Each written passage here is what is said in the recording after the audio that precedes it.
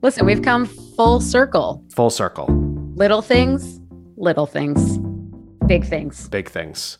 Isn't everything a little thing or a big thing? Isn't that everything that exists? Yes, Savage, it is. Hello and welcome to Talking Too Loud with Chris Savage. I am your host, Chris Savage.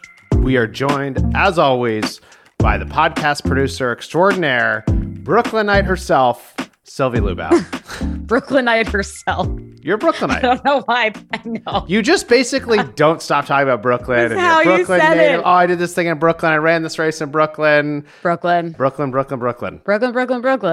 Well, now that that's out of the way, let's talk about our guest today. So we have Yes, please. Beth Monaghan, who's the founder and CEO of Inkhouse. Inkhouse is a PR agency. They help with media relations, social media, tons of stuff like that. They're really great. We've worked with them for a while and excited to have Beth on the show. We'll just give a little hint as to what you'll hear in the interview, but we talked about storytelling and telling great stories. We talked about culture, we talked about building lasting companies. Like, it was a really awesome conversation. I love Beth. I was like, You do. Team Beth all the way. You are Team Beth. That was clear. I didn't take that as a threat, but now I think I might. Sylvie, what's going on? What's got you talking too loud these days? You know, Savage, it's been a hard couple of days. I think we're all feeling that, just nationally. But I have decided to find tiny joys wherever I can. Mm-hmm. And I had an in-person book club the other night, and it was delightful because I just love reading books alongside people. That's great. Not literally alongside. What's the them. book? It's called Fight Night by Miriam Toews. She's a Canadian author. Is this about the UFC or what's it about? How did you know? Absolutely not. Absolutely not. It's about a sweet but sad family in Canada. Sorry, the idea of you reading a book on the UFC. I could. No, it's just a very funny idea. I know you could do it, but tell me. Why not? Yeah, so the book's good? You recommend it? Honestly, it probably wouldn't matter what the book was. It's just this idea of like, you've read it, I've read it, we've all read it, and now we can kind of just like dissect it together. I love that. That's great. Eat it up. I will try to get you, a Christmas gift this year of a UFC book. That'll be my goal. Only if you read it too. Sure. As long as there's an audiobook version, I'll read it. Sure. Okay. Is that reading if you listen? And you're doing 10 other things at once? These are the hard-hitting questions. This is the type of stuff. The hard-hitting questions of talking too loud. Which means... It's time. It's time to get into that interview with Beth. So how should we transition? Just do it? Hard cut? Easy way in? Just do it, Nike. Okay, we just did it. We transitioned.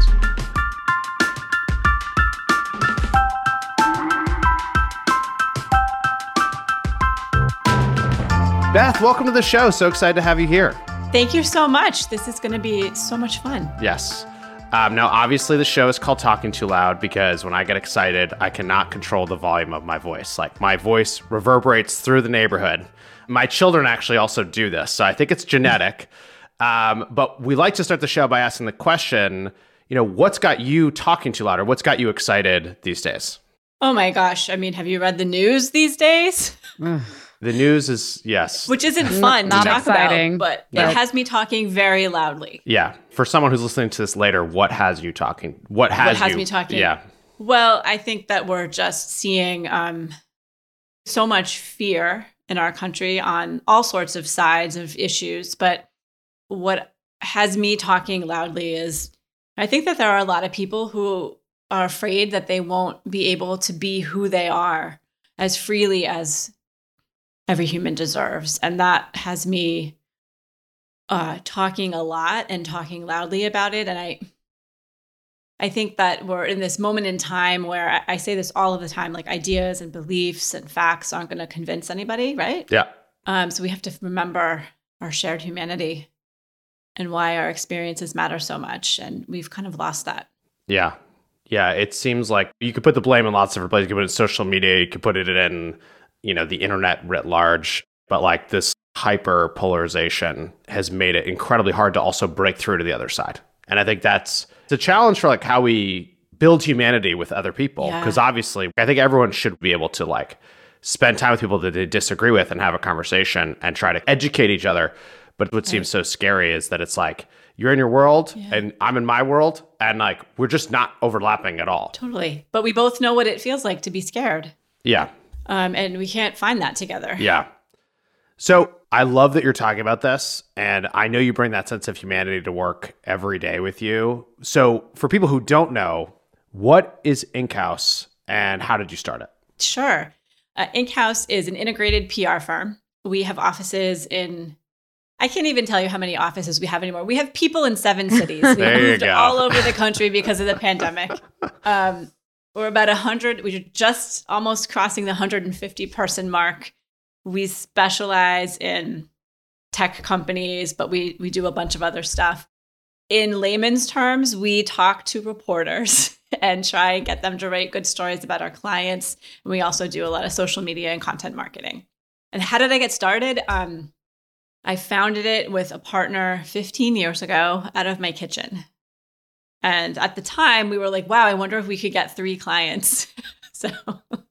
And now it kind of has become an animal with its own volition, which is really a gift to see. That's awesome. And very similar to Wistia, right? Like when we started, my co-founder, Brendan, and I, our goal was do this startup for 6 months. We started 16 years ago, and we would either sell the company in 6 months and we'd be rich, or we'd just tell no one that we attempted this. You know, it's just we'll just fail in obscurity. That was the strategy. That's what I said. I'm like, in a year, if it doesn't work, I'll go get a real job. Oh yeah. I remember my dad saying, so what's your goal? Like, what's the revenue goal you're trying to get to? And I was like, oh, we're trying to get to $60,000 a year. And then Brett and I can each make 30. Same. And he's like, you might want to shoot for a bigger goal. No, we were the same. We had 3 clients, I think, that paid us, I don't know, $10,000 each, maybe. And my partner was like, I think we could get 6 clients. And I was like, we can never get 6 clients. Yeah. And it's one of those funny things, the same feeling over and over, which is like you get 10 customers and you're like, maybe I can get 50, you know, and you get 50, you're like, maybe I can get 100 because I have 50. And it's just been this similar journey that sounds like that we've both had. Yeah. It's nice to hear somebody else talk about it because it's really... People think I'm crazy when I tell them that story. So thank you. Yeah. Oh, my pleasure. So you help people in companies figure out like how to craft their story, how to get their story out into the market, how to talk to reporters. And my relationship with Inkhouse has been really great. And like, we'll have these meetings and we'll spend 30 minutes like riffing on tons of ideas. And then we come back and we're like, these are the ones that people care about. These are the ones that people are not going to care about. And it's an interesting process because we can all get in our own heads about what story is happening. And I'm wondering if you could help us, like help the audience think about this. Because a lot of people don't really know what PR is. Yeah. They're not sure of the value of it. And yet they're maybe even not even realizing that they're doing things that would be interesting. That are interesting. Like how does that process work when it's working? Sure. Well? Okay. Well, when we work with somebody like you, we kind of have a storytelling session where we mine like your background, what you do for your customer base, like who you are in the world and what made you who you are. We call those your story assets. And I think the mistake that lots of companies make is coming to their PR program with a list of their product features. And those matter. Don't get me wrong. That's why you're in business. But they think, wow, we are the best at these 5 things. And so therefore, the press should care about us. We've grown this much. The press should care about us. And we've raised this much money. And, you know, the bar for coverage about how much money you've raised changes based on what's happening in the economy. Yeah. We had reporters telling us that like $60 million rounds aren't interesting, but a number of years ago, $2 million rounds were interesting. So, you know, but what's most interesting is the why of what you're doing. So why do you exist? Like, what do you care about? What motivated you to get here? So that's what we want to know. And then we take that and we pair it with what's happening in the world. And so I'm making a Venn diagram with my hands. But what's newsworthy is where who you are and what you do intersects with what's happening in the news. So what we're always trying to determine is how can we fit you into the news cycles.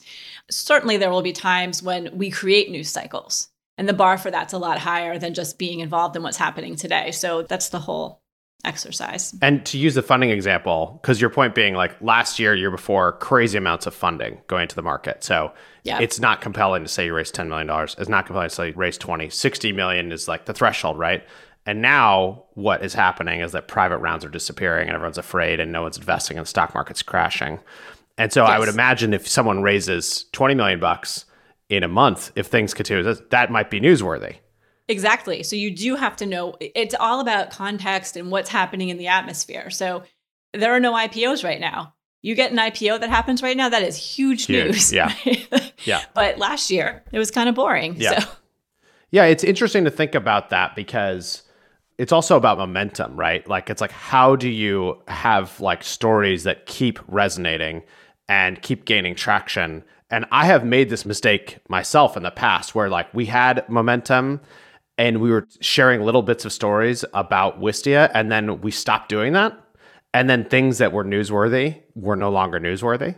And then the opposite's been also true, where we have the momentum, and then it builds up, and now someone actually does care about your product feature when they would never have before. It's just like an interesting dynamic that like a lot of us are not thinking about. And I think that idea of like what's happening in the world and what these stories represent, right? Like if you raised, to stay on the funding example, if you raise 50 million bucks now, that's an indication to everybody, oh, maybe the tide is changing, or maybe we're hitting and maybe so it's this sector is doing well, right? So we're looking for, you mentioned trends. What we want to do is situate your news within a trend so that it's not just a drop here. It's like it's a movement. Yeah. And it's very easy to forget that when you're in your own world, but like you might be the bellwether of something. And that's a very interesting story. And I think about that a lot because you need outside help often to tell. If you know your own story and you think it's great, but it's that context that's really helpful. And I encourage folks listening to like try to think about that. Yeah. Like whatever anomaly you notice, if it gains momentum for you, that's a great thing to talk to your PR teams about, because like you could be the first to have noticed something new emerging. Yeah. Yeah. That's awesome. And I think going back on like kind of where we started in the show, like in a world where things are polarized and there's a lot of bad stuff happening and there's also a lot of good stuff, and it's also hard to get nuance across. How do you think about that? Yeah, it's I think it's the question on every business leader's mind, and it's a complicated issue. The way I think about it for myself and the way that I think about it for clients is the same, which is, who's your audience and what do they care about? Right now, we're coming out of the Great Resignation, and retention and recruitment are still very important. We'll see if we end up in a recession that changes that shortly, but you have to think about your audiences. So if employees and recruiting new employees is a top goal for you, who are those employees? How old are they? What do they care about? When we look at data about millennials and Gen Z, the majority of them would like to work for organizations that share their values. You have to talk to your employees to find out what their values are. So that's really important. Internal communications always has been, but has become more to the forefront. So critical in this. So you need to understand what your audiences care about. What do your clients care about? And how does it align with your business goals or the things that you stand for, right? And so when I think about reproductive rights, let's take that hot button example, 80% of in-house employees are female, and most of us, not including myself, are 30 and under, which are the years where this matters the most. Mm-hmm. And I'll say, before the Roe versus Wade leak happened, we rolled out a benefit that was bereavement leave for a pregnancy loss. Mm-hmm.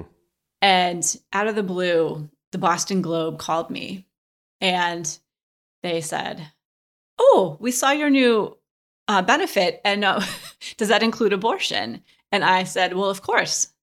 It's not my business how the loss happened." Mm-hmm. And after that, when the article came out, I was overwhelmed with the volume of emails from clients.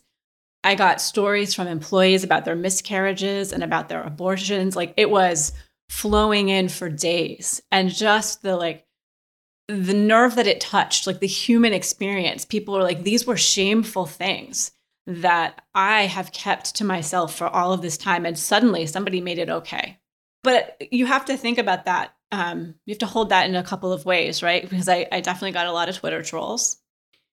I got a right-wing publication that did a story on us. And I thought, wow, am I going to have abortion protesters at my office? I drove into the office for a few days watching for them, and they never showed up. But there's a cost to standing up for what you believe. And you do have to weigh that as a business leader. Well, first of all, it's amazing that you did that. Oh, thanks. And I mean, I have a lot of friends who've had very hard losses. And one of the things I notice is that, like, when it's happening, you don't know who to talk to because society kind of tells you not to talk about it. And it's like one of the most traumatic things in your life. And then you can't bring it up. No, and then what are you going to do? Go to work the next day and pretend that you're fine. That's what you're going to do. So giving people the permission to do that is huge. That's awesome. Yeah. And obviously it's something that aligns deeply with your values. And I think that it is interesting that, like, everyone wants to work at companies that align with their values. And it is the changed world. And so it's interesting because I also think about the fact that, like, let's go back to how do you get a story written? You didn't even intend to get the story written. It just happened. No, I didn't need press for that, but it happened. And you do need to be prepared for that. Chris, you mentioned values. Mm-hmm. And I know that I said that about Gen Z and millennials. What I also think is critical is for any organization to have a set of values so that when things like this come up, you can act from your values, because that is a basis from which to make all sorts of decisions. And, here at Inkhouse, we believe that what's good for people is good for business. And so I weigh every single thing that we do against that. And there's a risk that we'll lose some clients, that we'll lose some employees, but I'm willing to take it. Well, if you don't take the risks and you don't say what you care about, then I think you end up in a spot where you're nothing to no one. Right. Let's talk about leadership. As a CEO of a company of 150 people, been around for 15 years. What does great leadership look like today? It's changed so much. I mean, the old school style of leadership we all know is command and control, right? It's like we learned it from the military. and nobody likes that. And I think that leadership today, it requires a lot more vulnerability than it did before. If you want to have an impact on your people, if you want to be a leader. So I define a leader as somebody people would like to follow, someone who people choose to follow and aren't forced to follow. And that's the key difference. So how do you do that? I think that leaders are tasked with so many things these days, given the climate of racism. And we are tasked with being soothers in chief. We are asked to drive our financial returns. We're asked to do a lot of things. And I think that as a leader, whether you are a manager or a CEO, you are the recipient of a lot of projections and needs of the people who work for you. And so in many ways, you get to help people deal with the world. And isn't that a privilege? Like I say, like my favorite thing about running Inkhouse is when I see people become who they are. When you have a space where they're like, oh, I'm growing into myself and not growing into the model that Inkhouse said, this is what a manager looks like. It's like, this is how I manage. And Inkhouse is giving me an infrastructure to really figure that out. But vulnerability is hard. We publish books of employee essays every year. Tell me about that. Yeah, that's amazing. Yeah, this one's called Aren't We Lucky? It was about resilience. We did it right after, last year. And we have a different prompt every year. Right now, we just finished one on mistakes. What's a big mistake you've made? Because I think that's how so many. Right? I know. So we have a prompt. We have a writing coach who helps people get to their topic. And then we have a book launch and readings. And the first time we did it was a number of years ago. And I thought I'd get like 5 essays. I got 50. And I set aside 3 days to read every single one of them. And I thought it might be, like I have to like drag myself through this. Mm-hmm.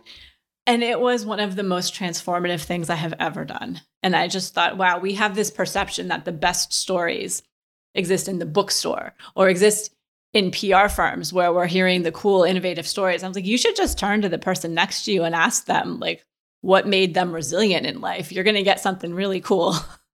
That's awesome. And how does the book fit into, the culture and the other things that you do? Well, it's all about storytelling. Like, that's our job. So I started these storytelling things because I thought it would help people improve their writing skills. It would help improve their public speaking skills. And that's all true. But it builds community. And when I see people connect with a story, we've had people talk about alcoholism, about deaths in their lives. And then I see other people say like, oh, I'm not alone. And I can go, if that person can get through this, then maybe I can. And I see the connectedness that happens when we are willing to share our experiences. And it's really beautiful. That's awesome. One of our ERGs has put on this event called Storytelling Night. And basically, once a year, you get folks together and people can get up and just tell any story about their life, kind of modeled on The Moth. Yeah. And all designed around encouraging belonging. And if you really know who you're working with and you have the trust and the space to share those stories, it can really change the game in terms of how much belonging you have in the company. But also, I think, like, in terms of when you're dealing with a hard thing, how much trust do you have to actually deal with it? Are you dealing with a really creative thing? How much trust do you have to share that idea that is very different? Yeah. I mean, for us, it's been that. And we do all these other different things. And it's very cool to see that you have like the book that gets published and you have the record of this. Yeah. And that evolves over time, I assume, right? As new people join, other people leave, like probably the themes and stuff are different. Yeah. We kicked off a new theme this week, which is adaptation and starting over. Cool. Yeah. As a company that's been around for 15 years, I'm also wondering, what do you think about the future? What's the goal? Do you want to do this forever? Like, how do you think about it?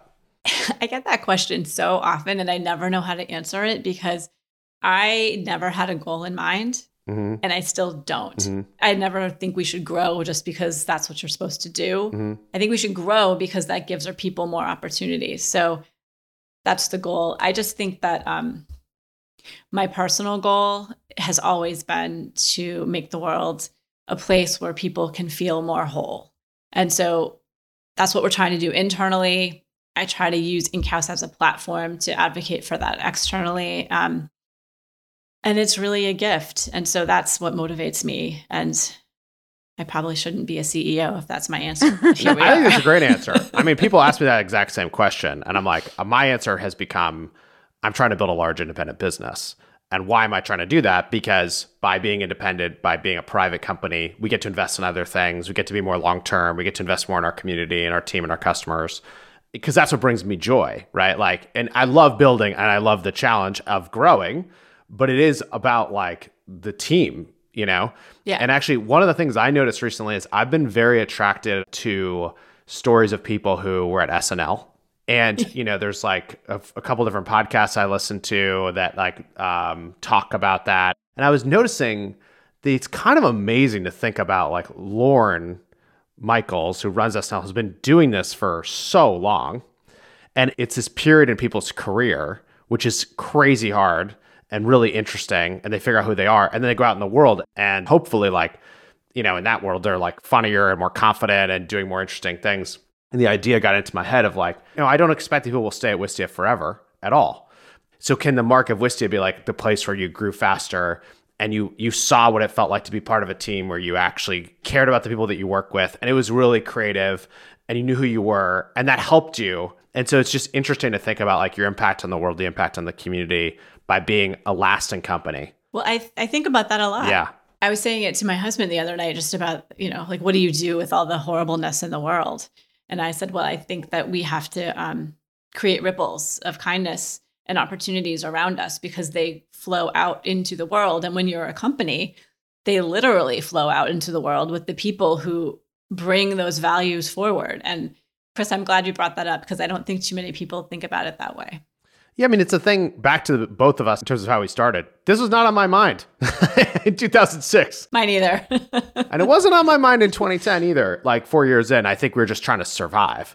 But you're just like cranking. Yeah, but it's one of those things that starts to get in there as you start to think like, well, what if this really is lasting? What can the biggest impact be?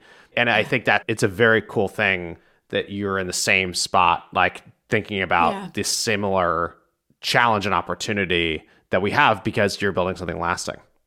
Well, like from our clients' perspective, what do I think the lasting thing that I always want us to be for clients is absolutely the results matter, the press cover, all of it. But we are the people who believes in what is possible, who can see what's possible, who can look at the market and say, wow, what you are doing is so interesting because of these things. And we see possibility for that outside of your walls. And what are the pillars of this culture and the way that InkHouse operates that do create the ripples out into the community? The thing I learned the hard way is that you can't force culture. The CEO cannot make it so. The CEO can set the values. You can help create a corporate intention, but values don't become real until they're shared. And so doing that well means that, I used to get really mad, when people weren't on board. When I was advocating for paid leave and people wouldn't get on board with that, I would just try to berate them into it. And that never works. So, I don't think that shaming has convinced anyone of one thing in the history of time. So, but I tried, I really did. And I gave it a good go. So I think that the pillar is community, and community comes from the community. So you have to create settings in which people can get to know each other and support each other and reinforce your values through the things that you do more than the things that you say. Yeah. Actions speak louder than words. Yeah. Yeah. And I think about that as modeling a lot too. Because the way I look at a lot of how we scale our culture is basically, how is the senior management team running? And if the senior management team is running really well and there's good communication and all this other stuff, then I expect that will ripple through the company. Yeah. That's so wise. But it's funny because it doesn't seem like that's the answer. It seems like the answer is process to lots of these things. Oh, because that's easier because we can make that. Yeah. Right? Yeah. But actually modeling it, even modeling it in a room where, everyone's not in the room, it does permeate out. It's kind of one of the wild things. Energy is contagious. Yeah. People don't realize it. I am in school to become a mindfulness teacher. Don't worry, I'm not going to quit my day job. But there's science around if the leader in a room slows down their breathing, everyone else does too. Yeah. So energy is literally contagious. And I think that it expands out in ways that we just don't even really understand. The other thing about modeling that I think is hard today is that everyone wants to have open cultures with brave conversations, but nobody wants to talk to each other about difficult things. Mm. And those two, we have to bridge that gap. And I think the pandemic has made that worse because people have been doing asynchronous communication so much. So we have to kind of bring back the idea that hard conversations can be done with kindness. Well, I mean, I think if you don't do that, you're basically also stunting people's growth. Yeah. No, you're holding them back because you're afraid to say the truth out loud. And that's not fair. Yeah. It's one of those things like feedback. Feedback should be a gift. And I think about it actually when I think about the course of someone's career. And to be clear, I've made a million mistakes to get to my understanding of this. If we don't give someone feedback, you're setting them up for failure. Now, it's up to them if they're going to take it, but almost everybody wants to take the feedback. That's the other thing. People are afraid to have the conversations, but they want to know. They want to know. It's easier to know than to wonder. Yes. And it's less stressful. But I also think that you receive feedback well when the person giving it is rooting for you. Yeah. And if they're rooting for you or not. And that's it. Yeah. So that's the whole. That's the part of Radical Candor, Kim Scott's book, that really sticks with me is if you're not giving specific and positive praise consistently, then when you do give the feedback, people don't believe that you're rooting for them. No, they don't. You want the feedback to feel wow, this person respects me enough and thinks enough of me to know that I could do more than what I am doing now. Yeah. which is a gift. It is. Done the right way. Is. So you talked a little bit about the pandemic and how it's shifted culture, but what has been your biggest lesson as CEO, like going through COVID? The pandemic. Yeah. This might not be a popular thing to say, but we all want to believe that a completely virtual workplace is possible. I don't think you can build community without seeing each other. I think that you can build a kind of a community. I don't think you can build the tight-knit one. I don't think that there are as many learning opportunities as come from when you get to see each other. I don't mean that we need to do that every day, but we do need to create spaces where we can come together and learn from each other and care about each other. Yeah. I mean, I agree with you. And I've talked to a lot of folks who were fully remote pre-COVID, and they all say it was critical to get the team in person. It was absolutely critical. And the key, I think, is like trying to outline when. Like, when should you be there? Especially when now we're all across the country. So, Yeah. So we've been trying to create, we had our content team got together in Chicago the other week, and that was wonderful. So we're thinking about all ways to do that. Yeah. We've done this like system of, are you a jet setter, someone who meets up with the team 2 to 6 times a year? Are you a day tripper, someone who comes 2 to 6 times a month? Or are you an HQer and you come in like 2 times a week? And just to make our benefits different and the structure different. And then we've also tried to outline like, when should you be there? Like, and it's like strategic planning is best done in person. Team building is best done in person. Onboarding, we think, is probably best done in person. Trying to be really clear with people up front, like make the trade, whatever trade you want. You can be far away. You can live in a place, very low cost of living, get a tech salary, fantastic. But remember, with your job and your role, what you're doing, you're going to be coming in here 2 times a month plus these other meetings, or you never really have to come in. You're just going to come in for this all company kind of retreat thing. But I think just being more clear about that is helpful. What do you think of the Apple news? I don't think I saw the Apple news. Oh, basically that they're like, we're going to force people back. Oh God. Yeah, I know. A lot of companies are doing that. People hate it. Yes. Right. They hate, forcing people feels wrong. Right. It's the command and control thing again. It's like, well, we have to get people back in the office. And I just, we have to find a way to demonstrate why they should be in the office so that they choose to come. Yeah. Yeah. It's about flexibility and choice. Yeah. Now. Yeah. What are you most excited about for the summer? Well, I am excited that we actually are getting our entire agency together for the first time ever in September. That's so fun. We are deep into the planning of that. I can't wait. Every time I talk to people, they say that's the one thing they're looking forward to. That's awesome. Yeah, we did our first all company on-site in April, and it was really fun. Super energizing. Yeah. Where did you do it? We did it at the office. Nice. Because we have a very large office that we signed a lease on in late 2019 that goes unused. So. Perfect. And that feels good, doesn't it? But it was really funny because like when everyone was there, I was walking through it. There's all these people. Every desk is filled. And I'm like, if you took a photo of this and showed this to me in 2019, I would think nothing remarkable at all is happening. Nope. You'd be like, this is normal. Yes. And instead I was like, oh my gosh, this is crazy. This is weird. It was really fun. Super, super energizing. So I'm so excited for you that you're having this, that you're getting everyone together. This has been really fun. Thank you so much for coming on the show. Fun. Where can people find you, connect with you, and learn more? Inkhouse is at inkhouse.com, INKHOUSE.com. And if you click through to any of our bios, you can find all of our social channels. Awesome. Thank you so much. Thank you. This was really fun.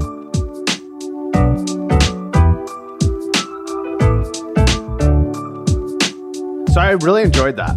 And I think it was very cool to talk to someone who's like similar size business, been around for some amount of time, asked himself many of the same questions.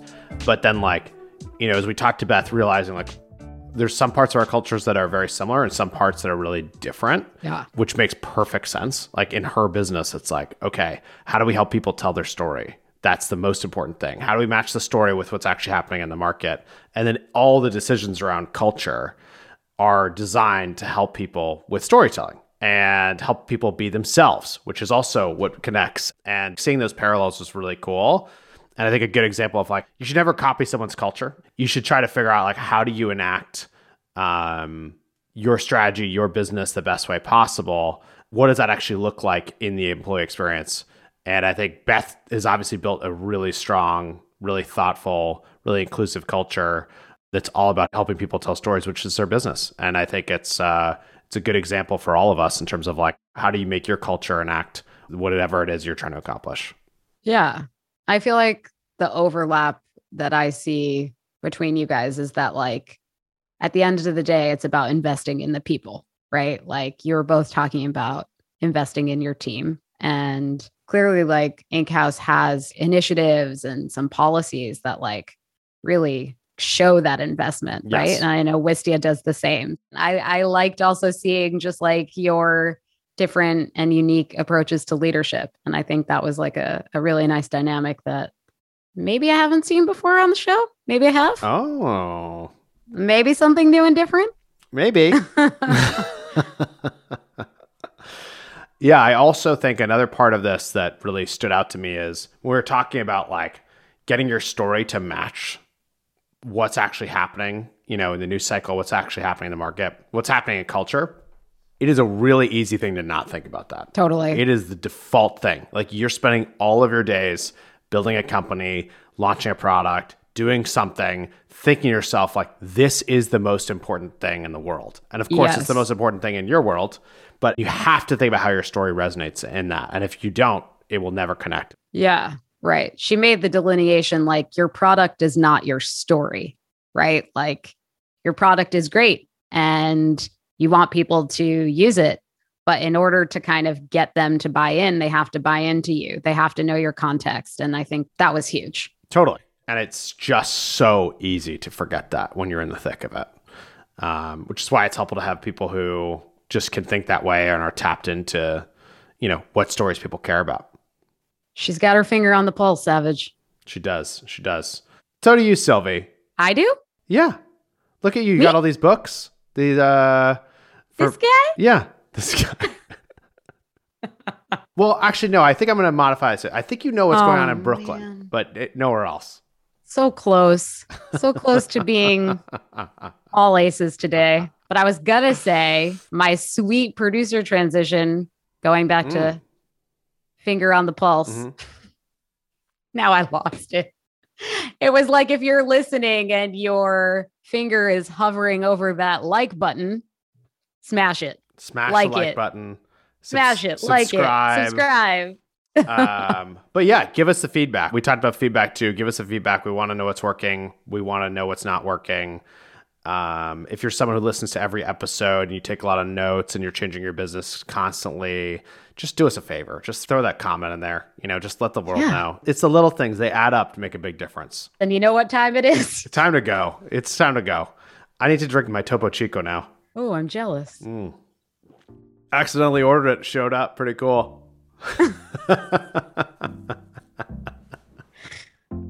You've got your finger on the pulse. I thought I was ordering a case, and one came. We gotta go. We gotta go. We have to go. We gotta go. This is the end. This is the end. Bye, Sylvie. Bye, world. Bye, Savage.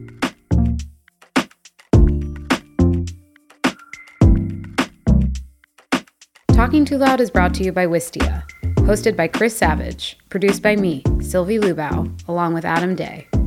Executive produced by Wistia Studios. This episode was mixed by Maria Passingham of Edit Audio. Listen to Talking Too Loud wherever you listen to podcasts. And hey, rate and review us wherever you listen. And check out more content from Wistia Studios at wistia.com.